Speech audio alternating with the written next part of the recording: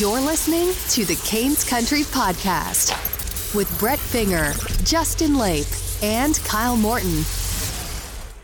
Happy bye week, everybody. And it's episode 23 of the Canes Country Podcast. This one's going to be a fun one because we have a special guest. Of course, my name is Brett Finger. I'm joined by Justin Lape and Kyle Morton. But of Rockford fame and Canes Country fame, Peter Dewar is here. Making his second appearance on the show. I don't know about fame, but I appreciate the fanfare. That's what we do. This has come full circle. Last time we had Peter on, we spoke about Kid Rock, and there's some interesting Kid Rock news today. He's going to be in the NHL All-Star Game, so thank you, Peter. Everywhere you go, Kid Rock goes too. Peter, how are you doing? I'm great. Cold and snowy lately. There's probably about 8 inches on the ground, but they clear it off pretty quick. Meanwhile, I hear you guys are about to get, 2 inches, and there's a state of emergency or something? There is a state of emergency. Yeah, don't act like you're above right. it. You know how we do things here. No, I miss it dearly, man. I miss it dearly. I will never take it for granted again. How's Rockford been, buddy? It's such a young team. I mean, the Checkers are a young team, and I see a lot of similarities between them and the Ice Hogs here in that they have these guys who are coming out of juniors, and some of them are highly touted prospects. Others are unsigned, undrafted free agents that have signed with the Hawks or with Rockford here. And, Highmore is one of those. Highmore wasn't drafted. And he's, I think, tied for second among active rookies in goals in the AHL this year. So, I mean, it's interesting to see kind of where they all come from and how they've adjusted, because there are some guys who were drafted and, have that kind of draft pick pedigree and aren't performing as well as the guys who, have come in and fought tooth and nail to get where they are. And, it's taken a little bit of time, but I've started to figure out that, their personalities and kind of what makes them all tick. And that's been probably my favorite part is getting to know the players behind the players, if that makes sense. Like the kind of differ from, their teammates. I don't know. It's fun. Of course, Peter is working with the Rockford Ice Hogs, which is the American Hockey League affiliate of the Chicago Blackhawks. Most interesting player that you've come in contact with? Ooh, that's a good one. I got to give it to William Peltier. He is a former Division III NCAA hockey player and is quite possibly the happiest person that I've ever met. Literally everyone that he comes into contact with, they can't not smile. He's just this happy he's short French-Canadian dude, got a big beard. Just an awesome guy to be around. But definitely one of the glue guys that you hear about in the locker room all the time. But he got his first hat trick on their California trip last weekend. Wow. He came back and we did a media day on Monday. And he came out and saw all the reporters and everything. He said, "Oh, I missed you guys," in this real thick French-Canadian accent, as only he can do. But he's definitely a character. And there's a lot of them on that team. So that's kind of an honor. But yeah, it's got to go to him. Look out for that guy. Coming to an NHL roster near you. I feel like he has to be happy going from Division III all the way to the AHL. I mean, that's a long way, Yeah. I don't know. And it wasn't I don't know. It wasn't like a guaranteed thing that he would stay, but he's a good player. He plays with the kind of determination, work ethic you like to see. And while the points may not always be there, he's one of the guys that's given his best every night. So I guess they like what they see in him, and he's sticking around for that. And he's just a great dude to be around. So win-win. Similar to Zach Stortini in Charlotte, Justin. Is that right? Oh, yes. Zach Stortini is the player for the Charlotte Checkers. I mean, everything goes through him. Yeah. He was with the Oilers, right? He was, yep. Okay. Big, tough guy. And I'll never forget one of the last games I covered before I moved up here. He dropped his gloves in the first 4 seconds, I think it was. And he was gone. And that was it. That was his contribution for the game. So, yes, Zach Stortini, a real all-star. Speaking of contributions, Tom Dundon's purchase of the Carolina Hurricanes went official last week. We missed it by, I believe, a day from recording the podcast. So, of course, off the bat, Dundon gets 61% of the Carolina Hurricanes. That's what he has purchased right now. In 3 years, he has an option to purchase the rest from Peter Karmanos, who holds the remaining 39% still. So we had a little time for this to settle in a little bit. Thoughts on Tom Dundon so far, what he has made a priority upon arriving here as the new owner of the Carolina Hurricanes? Yeah, I think that Dundon purchasing the Canes obviously has shows a lot of promise for the team's future in Raleigh. But the first thing that kind of stuck out to me about him was his vigor. I mean, he was excited to have this team that holds the longest playoff drought active in the NHL and is, struggling with attendance and all this stuff. But he is all about it. He's all about building it back up. And I mean, I think that's what you want to see. You don't want just some rando with a lot of money coming in and saying, yeah, I just wanted to see what it'd be like to own a hockey team. Like, no, he has plans. I mean, you saw it in the first game after he purchased the team. They moved all the merchandise in the eye out onto the concourse because he wanted it to be that way. I mean, they had the Fanuary ticket deal going on. I mean, this is stuff that's instantaneous. So I mean, obviously there's long-term goals, but it's good to see some immediate changes too.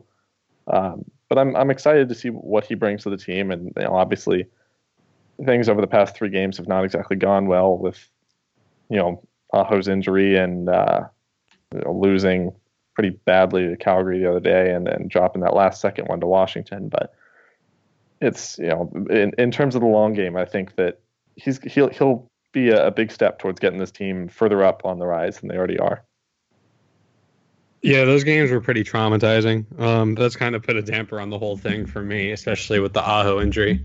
And then, obviously we had the big Dundon Day, or whatever you want to call it, celebration on the day of the Caps game, and he was there, and we were all happy the team was safe, and then they lose at the last second to a divisional team that they're chasing, and it's hard to stay excited given the way the last couple games have gone. But the ticket promotion they're running, I think that's a great idea.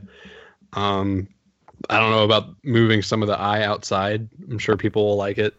Might as well move it to the parking lot, put it in the put it in the stands. Make Carter Finley the eye. Up the eye. Just make Carter Finley the team store. You have to go to each section for a different piece of merchandise. But yeah, it'll be a wait and see thing to see how the in-game experience develops. I think that's what it's going to be telling, at least in the immediate sense. And then to see if they can get fans coming back. I mean, obviously a lot of that's going to have to do with whether or not the team comes out of the bye week hot. But yeah, I think the team seems to be in good hands. I mean, you don't want to jump to conclusions, but it's definitely an exciting time. Yeah, I think, it's great to have a new owner and more financial security. I guess, 61% is a big lump sum. And I think, it's kind of been not really a farewell tour for Karmanos. I think a lot of fans, aren't too keen to him, especially you can kind of see it in Dundon's introductory press conference, especially the comment about tickets, where it seemed as if Karmanos was a bit like, well, it's the fans' fault for not buying. And then Dundon says, well, it's the product we put on the ice. Ultimately, though, it's the product you put on the ice. It's great to have that financial security, but now Dundon's in a great position. He's been given a young and up-and-coming team, which he can help basically shape or mold for future, I guess, his own financial prosperity, but also the prosperity of the team. You're given plenty of good prospects in the system, some young pieces you could also move, and including some players in their prime that you could even move. So now I guess it's just what type is he going to rule with an iron fist, or is he going to kind of have, Ron Francis make moves as he sees? So I don't know. Ultimately, I'm excited, but it's the product that you put on the ice for the next few years that, sees how long that excitement lasts. With regards to that final thing you said, I feel like he's been pretty open about how much he trusts Francis and Peters in Elliot Friedman's 31 Thoughts today on Sportsnet. He said he came in, and when he went in to go meet Bill Peters, his original thoughts were, okay, this team isn't making the playoffs. This guy can't be a very good coach. And he told Elliot Friedman that pretty quickly he changed his tune on that and really appreciated Peter's work ethic and how he approaches everything. He's really happy with him apparently. Yeah, I think a lot of the things that he has said so far has really resonated with fans. He says he's not much of a media speech type of person, but I think he's done pretty well with regards to getting the fan base excited. He's new to hockey, and he realizes that. He's been very open about saying, look, I don't know much, but Ron Francis has built a really good foundation, and I trust him and all that. Same with Bill Peters, like I said. But yeah, the immediate changes from everything that we've seen have been really positive. And I think one thing he did was he met with the couple that got married ahead of a playoff game, or was it another year? I think it was a regular season game in 2010. Regular season game? Okay. Yeah, so he went and met with them, a couple that got married 7 years ago, I guess. On the ice, it was officiated by Ron the ref, which is good. Stormy was the ring bearer. It was perfect, and Dundon met with them, and he's given them a opportunity to go on a road trip with the team. So that's cool. Looks like he's excited to get into the community. I think his personality, at least as an owner, looks really positive, and it's definitely a change of pace from what we've seen with Karmanos, who is pretty hands off with regards to his ownership of the team, in the sense that he was never around and he was never really, talking to fans or anything. I get that Dundon just came in, so of course he's going to be talking a lot, but just his attitude and his personality is definitely a fresh change. The Hurricanes are going to need a fresh change as well after the week that they put up entering the bye week. Last week's slate of games started with a pretty big win in Washington, an impressive one. Scott Darling was very, very good. Then they came home the next night. Looked like it was going to happen again. Things were looking good. Tom Dundon was cheering in the press box, and then he probably wasn't cheering in the press box at the end of that one, as they blew a 3-2 lead late in the third period. And then they followed it up on Sunday with an unfortunate loss to the Calgary Flames, a game that we kind of came to a consensus on last week that they had to win entering the bye week, but they didn't. And even worse is that Sebastian Aho got hit in the head/knee by Mark Giordano, and he is out indefinitely with a concussion and a lower body injury. He won't need surgery, which is, I guess, promising, but we still don't know a whole lot about his situation. All we do know is that it did not look very good. So, guys, last week of Hurricanes hockey, how are you feeling about it? We're fucked. Well, bit of a roller coaster, wasn't it? I mean, there's it started off pretty high with that win and the announcement with Dundon and everything, but as we've kind of grown accustomed to with this team, it's up and then it's down and then it's up and down, and you get your hopes and dreams kind of pulled around a little bit. But what else do we expect at this point, really? I mean, yeah, they're getting better, but it's still going to be like this sometimes, and they're still going to infuriate you and drop the occasional dud like they did against Calgary and Boston and Toronto. A dud, then. Oh, that was bad. Sorry. Why? There's a few promising signs here. I mean, obviously, you'd like to see them go into the bye week a little bit better, but maybe they need the mental break. I mean, it could be beneficial. It could be like it was last year, where they came back out of the bye week and still looked like crap. Who knows? I'm choosing to be more optimistic here and hope for the best. But what happened out of the bye week last year? I believe they dropped some sort of terrible game in Colorado or against Colorado. Oh, yes. I just remember them losing to Colorado and thinking, "Oh, okay, cool. That's great, guys." But we'll obviously see what happens here. So the Washington game, the first one was really good, and 55 minutes of that second one was also very good. So if we're keeping track, that's like 65% of the past week was good, kind of. So all of the Calgary game was bad, and the Aho injury makes it even more bad. So that probably accounts for like 45% bad. So I'm going to say that it was half good, half bad this week. And I think that the bye week comes at a very good time, considering that not only is Aho hurt, there's a lot of players injured. Derek Ryan was missing time. Kruger had missed time before that final game. A bunch of players were catching the flu left and right. So I think we can spin this a little bit into a positive, maybe, or maybe not, and the season's over. Okay, so about the Aho injury, I actually have a hot take courtesy of my grandmother. Oh. I was riding on my way home, and I got a text from her today. She is 82 years old. And she said, feel so bad about Aho and have a feeling they are done as far as getting into the playoffs. Me too. Hold on. But you never know. That's what she said. So now the big question of this podcast that Peter will so kindly answer for me. What now? You make a move, or do you call up one of those guys from Charlotte? I could see an argument going either way, but I'm going to say, as is Ron Francis's tradition, stay conservative. Don't get away from your game plan now. Call up the guys that you have down there. I mean, Charlotte has been one of the better teams in the AHL for the majority of the season and has some very strong players who may very well be NHL ready maybe by the end of the season. So I say, you call up those guys, give them a look, see what you find, and who knows? It could be like 2 years ago, was it, when they traded away Eric Stahl and ended up still making a playoff push, mostly on the back of Jeff Skinner? Yes. Stranger things have happened, but it's not worth it to try and make some blockbuster trade to salvage a season that, they've played well. They've spent time in a playoff position after the midway point for the first time since 2014 or something.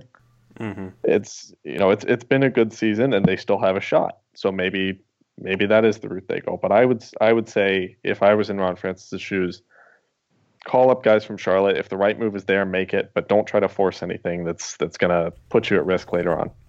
I think that's fair. I think it's important to remember that this process of building up this team has been a long one, and it's been a very difficult one. So risking the I guess the health of this rebuild wouldn't be a good idea if that was something that was being considered. But I kind of wanted to ask, I'm assuming all of you guys saw the Giordano hit on Aho, yes? Yeah, a little bit belated, but yeah, I saw it. The broadcast only showed it 99 times. Okay, so was it dirty? Was it a dirty hit? Yeah, it was.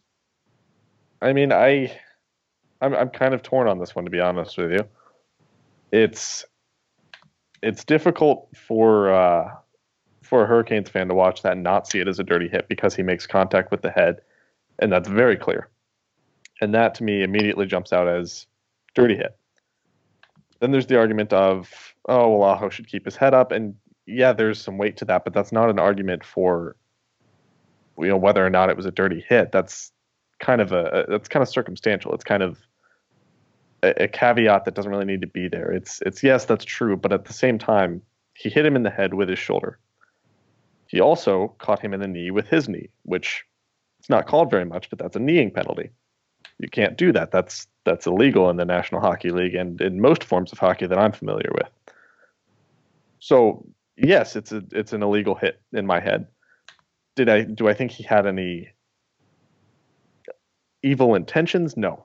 I don't think that he was trying to injure Aho. I think he was trying to lay a hit on a young hotshot forward that was coming through the middle of the ice with his head down.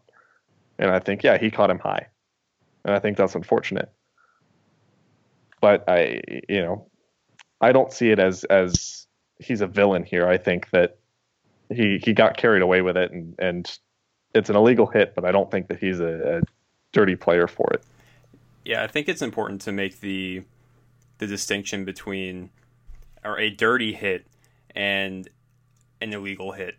Do I think that Giordano was trying to injure Aho? No. Based on his career and his past, there's no reason to think that he's a dirty player. He's been in the league for a very long time.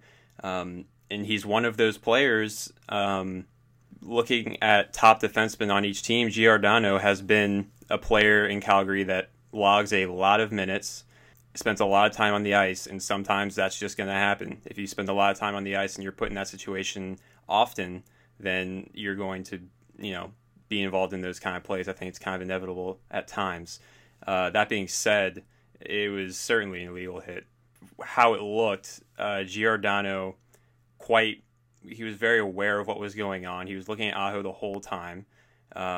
He finished with his shoulder through the head. He was finishing a hit, but he did it through the head, and that's illegal.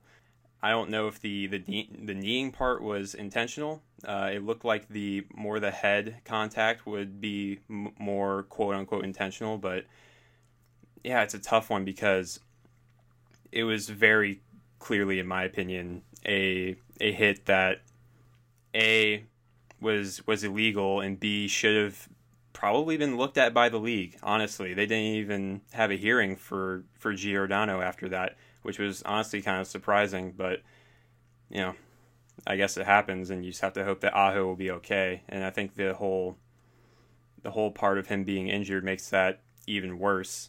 Makes the whole situation worse. So for me, I don't think that the knee part was intentional at all. I think it was just kind of a collateral aspect of it. Yes, I think it was an illegal hit to the head. I've never known Giordano to be a nasty player like a Tom Wilson, where it probably could have been labeled more as intentional. But nevertheless, it was an unfortunate hit. And, you wish that maybe he only takes one of those injuries in that case, but now he's stuck in a weird position where he's battling two.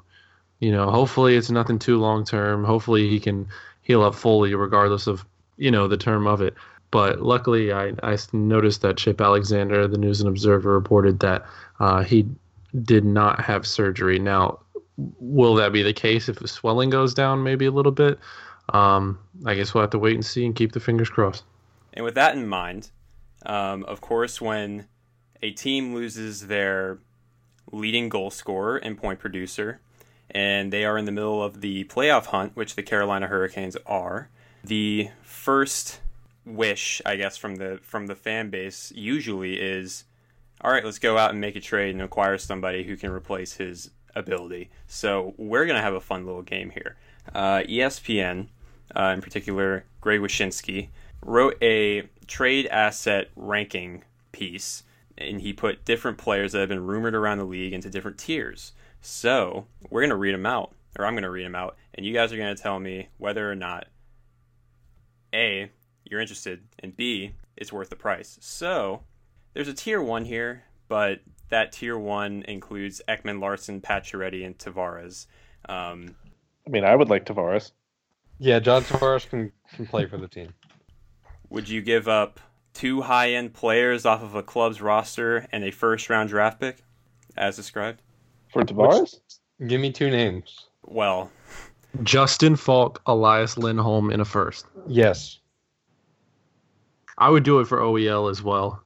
I'm like head over heels about OEL. I don't know if I would do that for OEL. I would. You already have Hanifin and Slavin on the left, but I would do you're not going to hear an argument from me on how good of a player OEL is. I just don't know if he's a fit for the team. I don't think he's a necessity like a Tavares would be. So, yeah. If I would love to have the right to be able to, negotiate a contract with him first. But I don't know, with this Belmont deal still 3 years away, I just don't know. I think it's been very quiet, and the contract hasn't been signed yet. Yeah, it might turn out to be a Stamkos situation where he does end up signing. It was July 1st, I believe. I don't know. I wouldn't totally count us out. I don't think he leaves New York, honestly. I can't see it. But that's just me.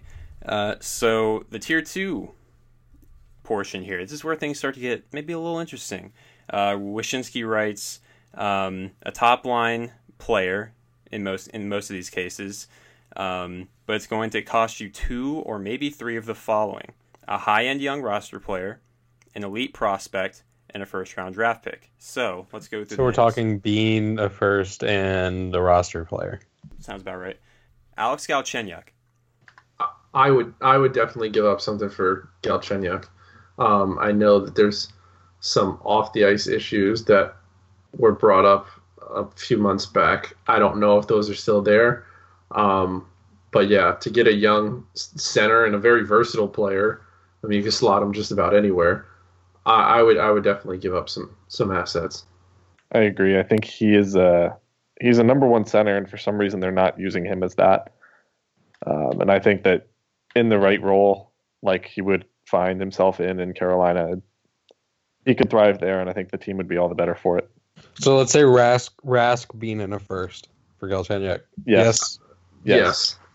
Well, Yeah, yeah. I I agree. mean, if you're agree. getting rid of Rask's contract, then yeah. I don't know if Rask would. He's doing better lately. Yeah, I guess. Well, yeah. He is, yeah. but Galchenyuk is a step forward in such a big way that it's well worth it. Oh, I agree. I don't think Rask looks as bad of a liability out there as he did. True. That's fair. A while That's a ago. long contract, though. That's a lot of term. Well, pay for quality. Is that what they did? I don't think it's that bad of a deal. Oh, And when it was signed, I didn't think it was a bad deal. If he is a year in and year out 40-point at least type of guy, then it's fine. It's a good. Yeah. it's not a steal. It's not a steal. I don't think it's a bad deal. It's fine. We'll see. He's not a playmaker. But Yeah, he's he's made solid. Yeah. He has a good shot. He doesn't use it very often though. Tell me if you've heard that before with anyone on this team. The next player, this guy doesn't have a problem with that. Mike Hoffman, Ottawa. Absolutely. Well, Yep. I mean, we've discussed this before. Absolutely, but with the caveat that given the way Bill Peters uses Jeff Skinner, I don't know if I trust him to use Mike Hoffman properly. Fair point.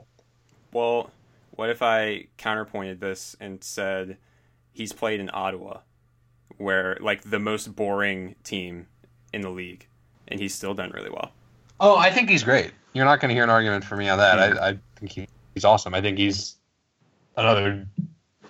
basically a carbon copy of Skinner in a lot of senses. I think he has a much better shot. Not the exact same player. Huh? I think he has a much better shot that he can utilize from all Skinner's over a better the offensive skater. zone. Hoffman has a Yeah. better shot. There's differences, but I think they're similar guys. Yeah. When you look at the net production levels you're getting from them. Mm-hmm.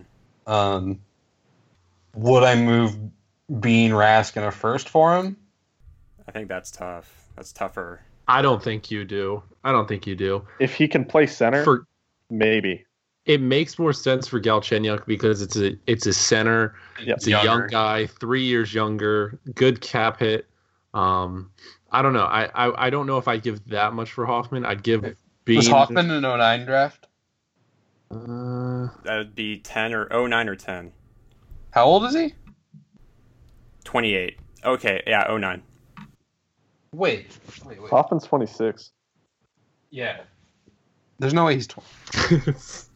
Hoffman? Live podcasting. It's amazing, isn't it? Do our best to deliver. Hoffman's No, he's 28. Yeah, come on, people. Okay, but what draft? 09. Damn it. Wait, Hoffman is not 28. He's 26. Yes, Just he 26 is. right here. He had to have been an overager.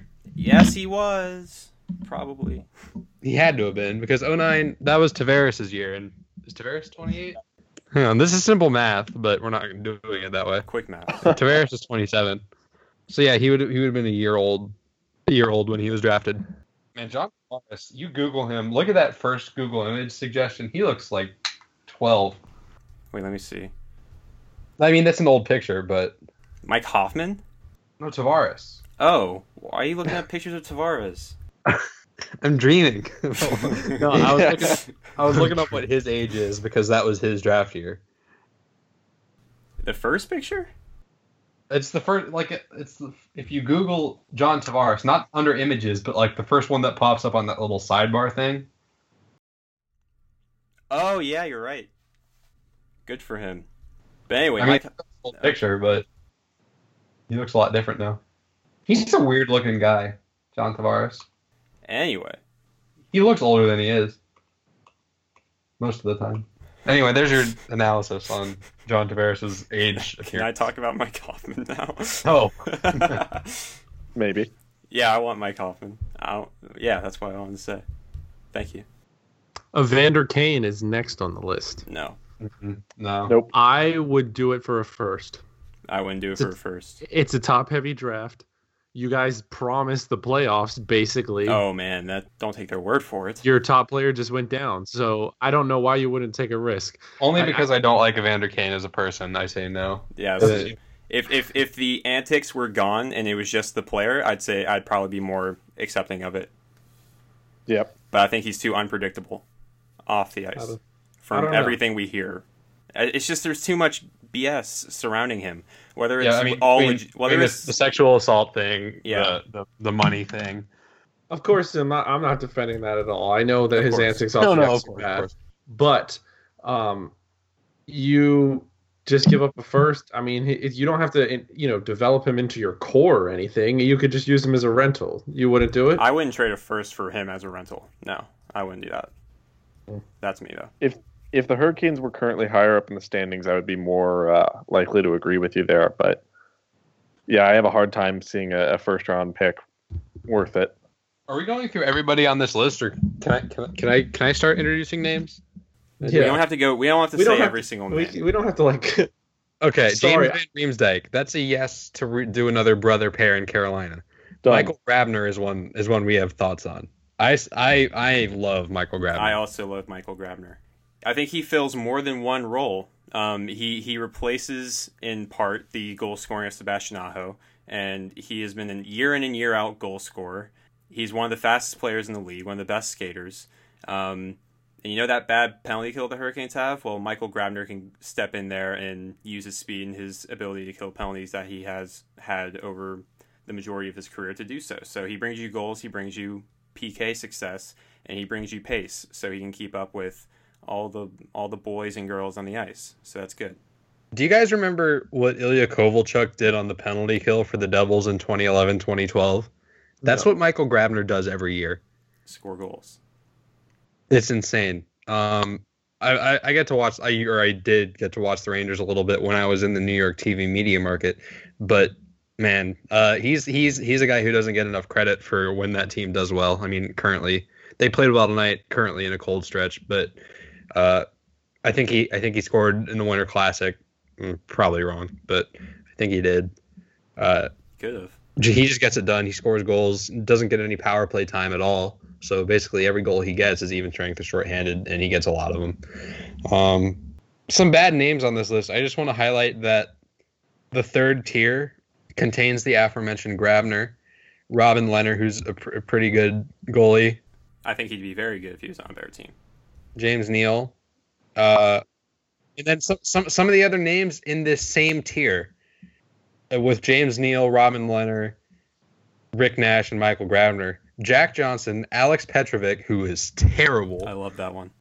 Andrew Shaw, Dion Phaneuf, who is making $7 million until the end of the world. Yeah, I mean, this is ESPN hockey for you. I mean, to imply, they say that this tier you're giving up either a high-end young roster player, an elite prospect, or a first-round pick. You moving James Bean for James Bond? Are you moving Jake Bean for Andrew Shaw for Dion Phaneuf? I might. I cannot get over Andrew Shaw. Oh my God. I think the only one that makes sense on this list is maybe a first for Michael Grabner or a first for James Neal. But James Neal's not going anywhere with the way Vegas is playing. They're probably going to re-sign him more than anything. I don't think they move him. All right, next tier. Ian Cole, no. Josh Georges, no. Kari Lehtinen, no. Patrick Maroon, no. Peter Mrazek, maybe. Let's talk about that one. Cam Ward's contract is going to be up. The team is going to bring him back because they're the Carolina Hurricanes and he's Cam Ward. I mean, am I wrong there? I'm sorry, I don't mean to hog the discussion. You definitely are hogging discussion. We have a guest, Kyle. Show some manners, David. I mean, I'm just trying to speed this up because this is a long list. This is a very long list. Do any of you disagree with my take on Ian And Cole, we're stopping to Josh talk about Georges? Peter Mrazek? They're not going to trade for Mrazek. No, they're not. They're not. But I think... All right, David Perron, Vegas isn't trading him. Yes, but yeah. Oh, we have our name. This is the good one. This next one. Tomasz Plekanec. Everybody. All right, so we have to Yes. talk about this one. A certain guy, and you know what? I'm just gonna name him Luke DeCock. Ah, name drop. Floated this name out there. in a Yeah. tweet. Understandable frustration on his part, I guess. For sure. I don't know what his mental relationship to this team is, but wondering about whether or not this is the time for Francis to make a trade. He suggested that Francis call up Marc-Andre Bergevin and offer Noah Hannafin or Justin Falk and Nicolas Waugh or Julian Gauthier. For the names he floated were Alex Galchenyuk, Max Pacioretty, and Tomasz Plekanec, Who's 35? He is 35. He has 35 turtlenecks. This Yeah. is the year you move Noah Hannafin, your young all-star defenseman, because he made 2 bad plays. You can trade him now. All-star defenseman Noah Hannafin. For a 35-year-old center with 16 points. And a $6 million cap hit. And Julian Gauthier. Or Nicolas Waugh. Move him too. He gave us options. Yeah. Poor Nicola Waugh. Surprised he didn't throw Fogel out there, who had his 19th goal of the season. Him to throw the 2 French-Canadian prospects the Canes have in a hypothetical trade to Montreal. A lot of imagination there. The next player is actually kind of interesting. Tobias Reeder, Arizona. Young guy, pending RFA. Had 2 straight 15-goal seasons and 30-plus points over the past 2 years. This year, not been as good, but Arizona's garbage. If you can get him for cheap, would you do it? Define cheap. I think that's third? where it starts. I'd take him for a third. Mm-hmm. I think that's within the realm. Peter, would you? For the right price, nothing above a third rounder though. The only thing that holds me up on him is I feel like there are some other players in Charlotte that could put up similar production. Yes. Oh, I like this one. Thomas Vanek, Oh God. trade deadline superstar, and he's still good. 31 points in 44 games. He scores the goals. He doesn't play defense, but he gets you some power play success. Again, Boo. he's a rental that I would want them to consider if they were higher up in the standings. Mm-hmm. And I would also be more bullish on them making a trade if they were in better position. Yeah. But they're in the middle of the playoff hunt. They're not in the middle of, the top tier of contenders. So no, I don't think it's worth it to add a guy like that or a guy like Plekanec, because if you're renting a player for literally a 50-50 chance, which is probably lower now, of It is lower now. making the playoffs, it's not worth it. That's not the time that you Yeah, we're not looking take that chance. So Well, in a year that you basically stated playoffs are the goal, anything but the playoffs is a letdown, and you're a fringe team, don't you think that it would be right to make a move to improve your chances at because they were Yes. going to be a fringe wild card team. We knew that going in. We knew they weren't going to have the top 3 spots in the Metro. It's too tough of a division right now, and they're still too young.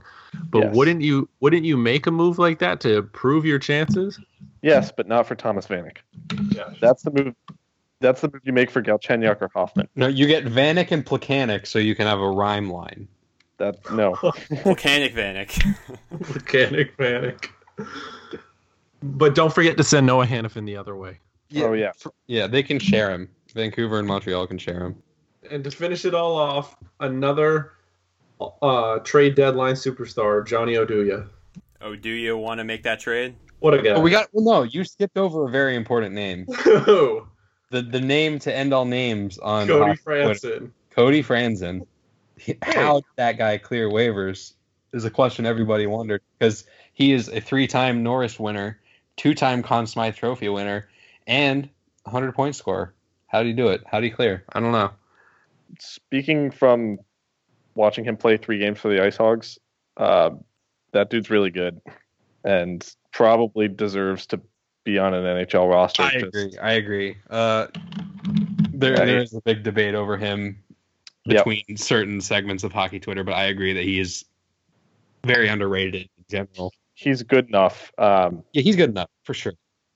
I think that it's the management of him has been interesting for the Hawks, because they have players like Jordan Osterley, Gustav Forsling, these young defensemen, and Eric Gustafsson, who they called up in place of Franson, but hasn't played a game since they called him up. It's been interesting to see because they have kind of a logjam of good, viable young defensemen, but also are stuck in the shoes of being the Chicago Blackhawks, having these expectations. So I think that they're kind of trying to make that transition of, okay, we need to get, younger players in here, and we might have to go into a little bit of a mini rebuild. But at the same time, they're trying to kind of keep the same facade of we're still the same team. And I think that's why they got Franzen in the first place, knowing that probably weren't going to have, the kind of permanent spot for him that they would like to. And I think he went down with injury earlier this year, and that kind of played into this. But with a different team, being in the minors now, I'm pretty sure that he's able to go up and down or be sent down as the other team pleases. But I think that with another team and another team's system, he's an NHL player if he's not in the same situation that he is currently. So it's one that if the Hurricanes will have an injury on the back end, maybe Pesci's out for God knows how long. Oh, he's out. We haven't even talked about that. Yeah, maybe maybe that's a guy you bring in, kind of like a John Michael Lyles to shore it up a little bit. I think Lyles was better, but I miss him. I miss John Michael Lyles. You and me both. But I think it could be a move similar to that. I mean, he's in the AHL right now, but I don't think he belongs here. We could send a pick to the Avalanche's broadcast team to get Lyles. That's what he's doing right now. So we've talked about the ups and downs of this team and the injuries and even some trade possibilities. But now we've got a slate of games coming up after this bye week. They start Saturday at Detroit, Sunday at home against the Vegas Golden Knights, who are better than we all projected. And then Tuesday, when we will record our next podcast, they will be away at Pittsburgh. So, Peter, what are your expectations for this week? I would like to say I expect wins, but not knowing what this team is even going to look like coming out of their bye week, it's hard to make predictions at this point. That said, the game at the Red Wings, they should win that game. I know it's away, I know it's in Detroit and all that, but Detroit is not good. They should win. It's simple as that. Well, they're going to be hot and ready after that bye week. Oh my God. Oh my goodness. They should win that game. I feel like it's not a division rival or anything, but it's kind of like what they had last year with playing the Avalanche coming out of the bye week, which I'm still not 100% sure about, but I'm pretty sure that's what happened. They have an opponent who they should beat, so it's up to them to kind of dictate how that goes. Playing the Golden Knights, honestly, I don't know what to tell you about that team anymore. They are so much better than I thought they would be, and the fact that the Hurricanes are the team that has beat them 1 of 4 times in Vegas this season is pretty remarkable to me, even though it wasn't a shootout. It depends. It could be a good home showing for the Hurricanes, or it could be, another Sunday afternoon snoozer like it was against Calgary. That one could go either way. Personally, I see Vegas taking that one just because they are on a little bit of a rampage. At the Penguins, for whatever reason, I think they have the Penguins number this year, and I have faith in them to win that game. I don't know who flipped the switch in the offseason, but for some reason they have 2 of their best games have come against the Penguins this season. And the last one that was in Pittsburgh, I mean, I don't remember the final score on that. Was it 4-0? Mm-hmm. I mean, that's a remarkable win. And sure, that was during one of the team's hot streaks, but I think they have their number, and I think they pull off another win up there. Wow, bold prediction. I'm going to take a win in Detroit. I don't see them as a real threat. I don't know. I'm feeling lucky on that one. I think they lose to the Golden Knights in regulation. It was a very good game last time. I even stayed up and watched that one. And then Tuesday against Pittsburgh, I think you're lucky if you get a point out of it. I don't know. I feel like they've been good against them, and Pittsburgh's heating up a little bit more as we kind of expected. I don't know. I think a regulation loss. So 1-2 on the week. I'm gonna go with 0-3. I don't think that's unreasonable. It's not. They just have trouble in Detroit. I mean, yeah, it's not a huge sample size. I think the Wings just have their number. I have a little theory about the Canes wherein I think the Canes are a team that looks fast, but they're not quite as fast as they look sometimes, and I think that gets exposed against fast teams. The Rangers, for example, having the Canes number because, they have real speed, whereas the Canes have some real speed for sure, but also some perceived speed, I think. Larkin and Athanasiou, they're going to burn you if you're not careful. And same with Vegas. I said that last time, and the Canes won, but especially without Pesce to help shut things down, possibly. And then the Penguins, another fast team that are starting to find their legs a little bit. Beat the Rangers last night pretty convincingly, won their first game out of the bye week before that. I think it's a bad time to see the Penguins on the schedule because they seem refocused out of their bye week. They should beat Detroit. I don't think Detroit's a better team than the Hurricanes, but I think it's going to be one of those stinkers out of the bye week against a team that's pretty fast and energetic. I'm going to say 1-1-1. They're gonna beat Detroit out of the bye week. Scott Darling's going to start, and he's going to play very well. The next night, they're going to lose in a shootout to the Golden Knights. And on Tuesday in Pittsburgh, I'm taking the regulation loss. I'd like to say that they would beat them, but man, Pittsburgh's been really, really good lately. Ever since really they got their stuff handed to them by the Hurricanes, they've really started to do better. So 1-1-1. With that, we have the take of the week. Brett brought it up last week. It is spelled W-E-A-K because sometimes they may not be the best takes. But I thought of this one last week, but you guys had some good conversation. So I decided to save mine for this week. You mean, and I am by ready. Conversation, do you mean Kyle made a mockery of my take? Yes. It was a pretty bad take, and that's why it's called the take of the week. That turned on you because the Canes blocked like 90 billion shots in Washington the next night, and that's probably why they won, other than Darling playing well. Well, I would have rather them lost. To prove a point. All right, so my take of the week, and the first response I want is from our wonderful guest, Peter, who took time out of his busy schedule to talk to us. Thank you so much, Peter. All right, here it is. The Canadian national team will finish with a bronze medal at the 2018 Olympics. Peter, I have a question. Go ahead. Are you saying that as a surprise or as a disappointment? I'm just factoring in their past success. If you send NHL players there, Canada's winning gold.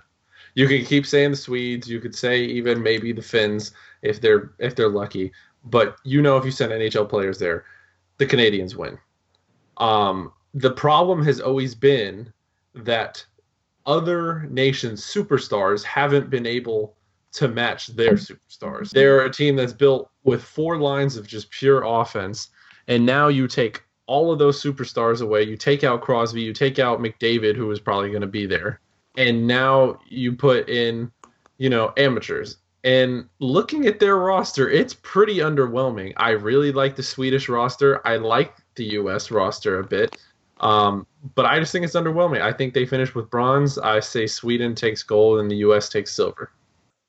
I would agree with you there. I think that the final podium will read something like Sweden, Russia, and one of U.S. or Canada. I agree that Canada's a bit underwhelming. At the same time, I didn't really know what to expect from the rosters this year because I would try to think about what players I would choose, and then I realized that I didn't know half of the pool that they could choose from. So, I wasn't really sure what to expect from anyone's roster this year. But I do think that, the European countries and Russia, they're better equipped for the Olympics this year, and I think that that shows in a big way. Yeah, none of you, Peter just mentioned it, but none of you mentioned Russia until that. I think they're going to be right there for the gold, pulling a lot of pros from the KHL. I like Sweden's roster. I think some of those forwards, Victor Stahlberg is on that roster. Some of those forwards are NHL forwards who I think strategically decided to take the year off from the league so they could do this tournament. I do tend to agree with Justin that I think the U.S.'s roster might be slightly better than Canada's. And one thing I do wonder about is if Derek Ryan had never come over to the NHL, how would he factor into this Canadian team? You got to think he'd be one of the key players. Oh yeah, Absolutely. It'd be interesting for to. sure. I mean, in this scenario, we don't really know who he is or care about him, but it's interesting to think about, especially given that he's had some level of success in the NHL. Whether your personal feelings on him, whether or not he, deserves to be getting the minutes he does. he had a Yeah. really. I mean, the whole reason he was on the map to come to the NHL was because he won the scoring title in the Swedish league. So I have no doubt that he would be on that Canadian team for sure. Yeah. Well, that was episode 23 of the Canes Country podcast. A special thank you to our wonderful guest, Peter Dewar. Everybody, big hand for him. Woohoo! Thank you, guys. I'm always happy to come on. Thanks for having me. And you can follow all of our stuff at Canes Country on Twitter. Like us on Facebook. There's also a Canes Country Picks Instagram account. We don't mention that much. Yes, you can follow all of our great stuff at canescountry.com as well. My name is Justin Lape. You can follow me at Lanky Lape on Twitter. And you can follow Peter at PDuar18 on Twitter. K_Morton9. And then, yeah, you can follow me on Twitter at BrettFinger, BrettFinger. Definitely go check out everything that's going on at canescountry.com, and definitely go check out Peter. He is up to some very exciting stuff covering the Chicago Blackhawks affiliate. Thanks, guys. always a great read. Thanks for coming on, and you guys have a great week. Bye. Bye.